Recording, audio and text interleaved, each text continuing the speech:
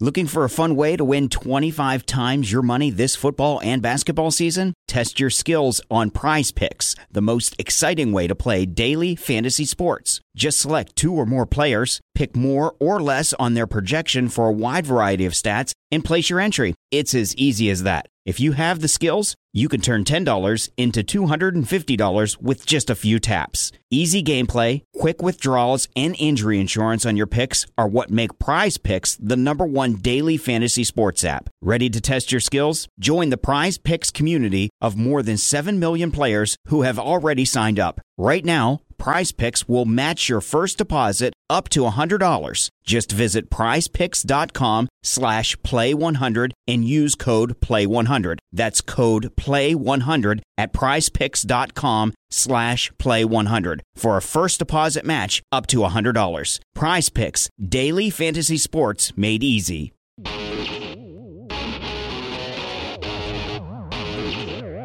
It is SNY.TV's The Juice on the Cuse podcast, covering Syracuse basketball, lacrosse, and football. Today on the Juice on the Cuse podcast on SNY.TV, we'll be talking about the 2015 football season and the loss of Mustafa Cheng for the basketball team.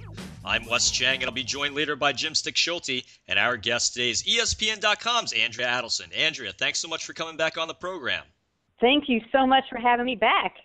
Andrea, I wanted to get you started on this one. Last year, NC State was the surprise of the ACC, going 8-5.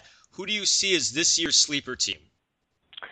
Well, I think it's going to come out of the Coastal Division, and there's a couple of teams that I have my eye on. I don't know if Virginia Tech counts as a sleeper because a lot of people think they're going to be better this year. I had them as my choice to win the Coastal Division ahead of Georgia Tech. But since they've slumped over these last few years, maybe they do count as a sleeper because they haven't really gotten back to 10 wins in the last 3. So Virginia Tech is a team I think that has a chance to win 10. Another team that I'm keeping an eye on is Miami. You know, a lot of people are down on Miami going into the season after the disaster of last year, going 6-7, and then losing 7 picks to the NFL draft. They lose a guy like a Duke Johnson, a Clyde Walford, a first-round pick on the offensive line, Eric Flowers, and Philip Dorsett as well.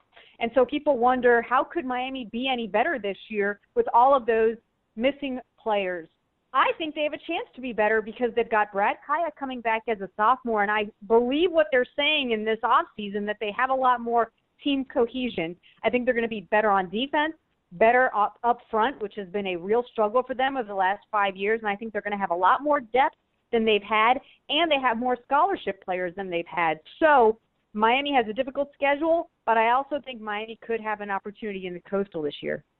So you have Miami and Virginia Tech as your potential sleeper teams, but how about, I guess, a sleeper player, a breakout player for 2015 in the ACC?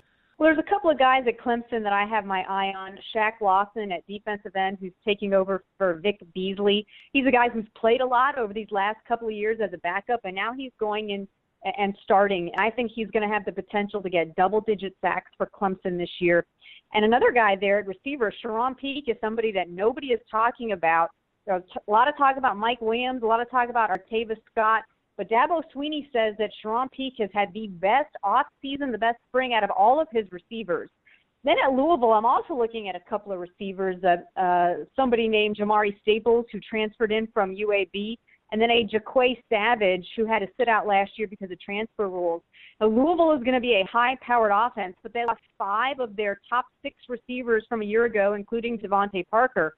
So I think those 2 guys have the potential to really step up and have big years for Louisville, just based on what they like to do on offense under Bobby Petrino. And Andrew, let's go to the ACC vlog for a moment. Earlier this week, you wrote about the top 10 games to look forward to this season. Which game are you personally looking forward to the most?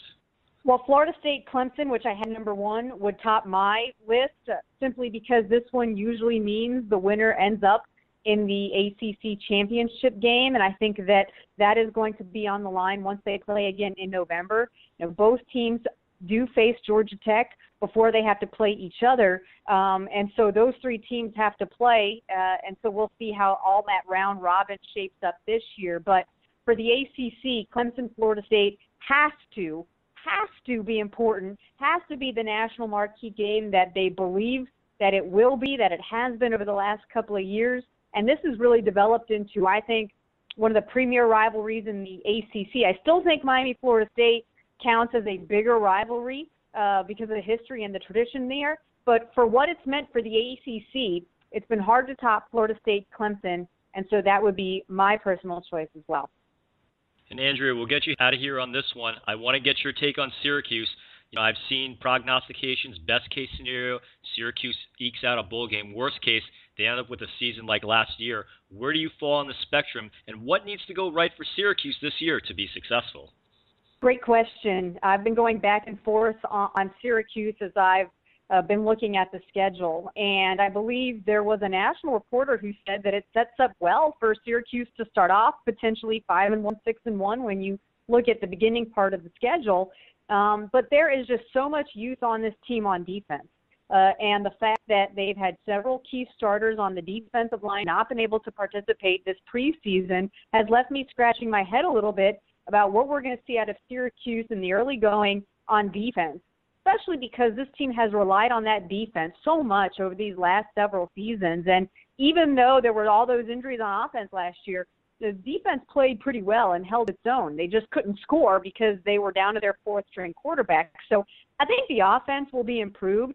I like what I've heard out of Terrell Hunt. I like what I've heard out of the coaches and how they're going to try and be a lot more multiple, in the words of Scott Schaefer, this season. But based on all those questions on defense, to me, I think if Syracuse can go 5-7, I think that's going to be a vast improvement over a year ago. But I think going to a bowl game at this point, given what waits on the back half of the schedule, and also just all those questions on defense, is going to be really hard.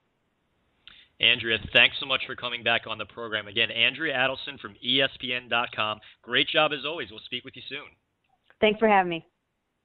I always enjoyed talking to Andrea Adelson and reading the ESPN ACC blog.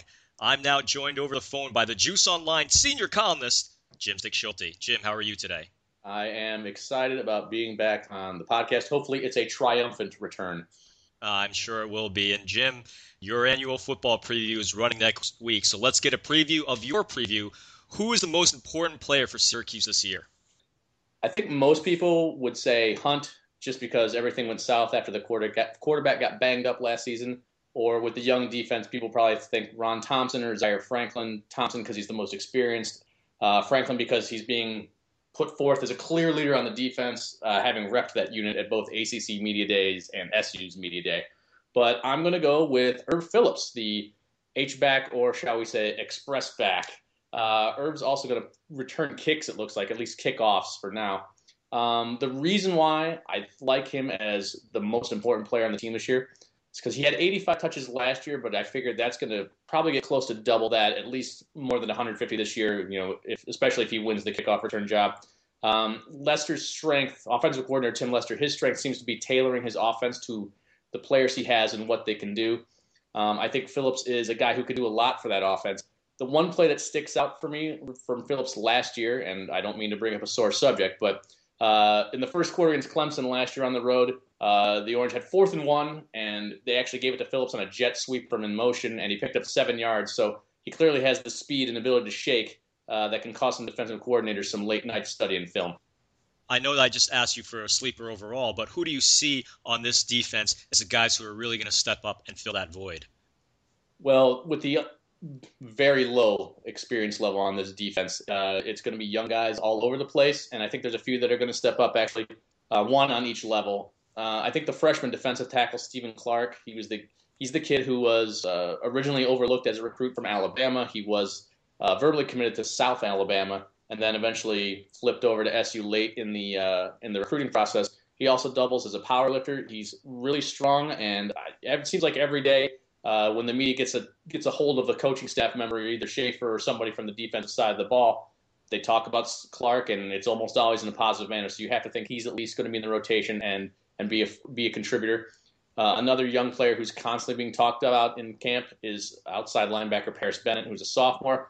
The one thing that's been mentioned a lot about him is his blitzing skills, even as another undersized guy. But Schaefer's always had linebackers as the key to his defense, and we had an undersized linebacker who had 7 sacks last year in Cameron Lynch. I don't know if Bennett can match that, but the way he's been talked about in camp, I think they're expecting a lot out of him. including the fact that it was noteworthy enough to the press that he sat out Tuesday's practice. That was very widely reported. And in the backfield, I like redshirt freshman safety Rodney Williams.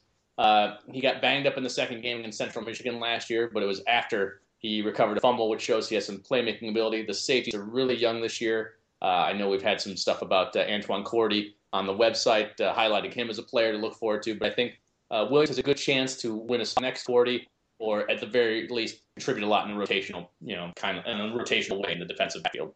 All right, Jim, it's prediction time. How many wins does a 2015 Syracuse football team get? Well, the first thing is there's just such a wide variance of outcomes for the team. If healthy, the baseline number goes up. But the one thing that goes really well for this team this year is the way the schedule's set up. There's winnable games to start out, the gut check with LSU, and then a bye week before two other games where you see that they should be, that they have at least a puncher's chance in South Florida and Virginia. So, we'll get into it more in the preview, but I think even with the baseline of, the combination of youth and the new offense that everyone has to get on the same page for, I think the baseline is 3 wins, which obviously no one wants a repeat of last year. But I honestly think the top end is 8, and anything in that range is possible. Just, getting back to when things even out over the long-term picture, you can't imagine that they're going to have a season where they're really ravaged by injuries like last year. So you have to think that 3 is less likely, shall we say. But I wouldn't want to blow the prediction in the preview for next week, would I? I love how you tease it. Jim, we're right at the end of our show. Your closing thoughts. With fall around the corner, September is almost here on that calendar. Football comes to the forefront once again, but let's not forget about the other fall sports teams up on the hill, especially because a couple of them are pretty darn good. They're both getting underway Friday, and there are actually 2 ranked teams in that SU athletic department. The first one is the men's soccer team. They're currently ranked number 15 in the country to start the season. And remember, and they did climb up to number 1 in the country last year. And the other one is the women's field hockey team. They're ranked number 4 in the country to start the season. A couple returning All-Americans to that squad. So should be another good year for both of those teams. And hopefully the field hockey team can finally get over that hump. They're right there. Jim, my closing thoughts are on former 2015 Syracuse signee Mustafa Jeng, who announced last week that he would be attending a JUCO college in Florida because of an NCAA clearinghouse issue, but apparently there's still a chance that Jeng may end up at Syracuse this season. Peter Stein of the New Jersey Herald told ESPN Syracuse earlier in the week that if Jeng gets cleared in the near future, he still could play at Syracuse, so there's a window open, and I think I speak for all of our nation, Jim, when I say fingers crossed. Sounds good to me. That's it for us. For Jim Stechschulte, this is Wes Cheng reminding you that I think a bad place for a fire would be the factory where they make those trick candles. You've been listening to the Juice on the Cuse podcast on SNY.TV, and we'll see you next time. This has been the Juice on the Cuse podcast, part of the SNY.TV podcast network.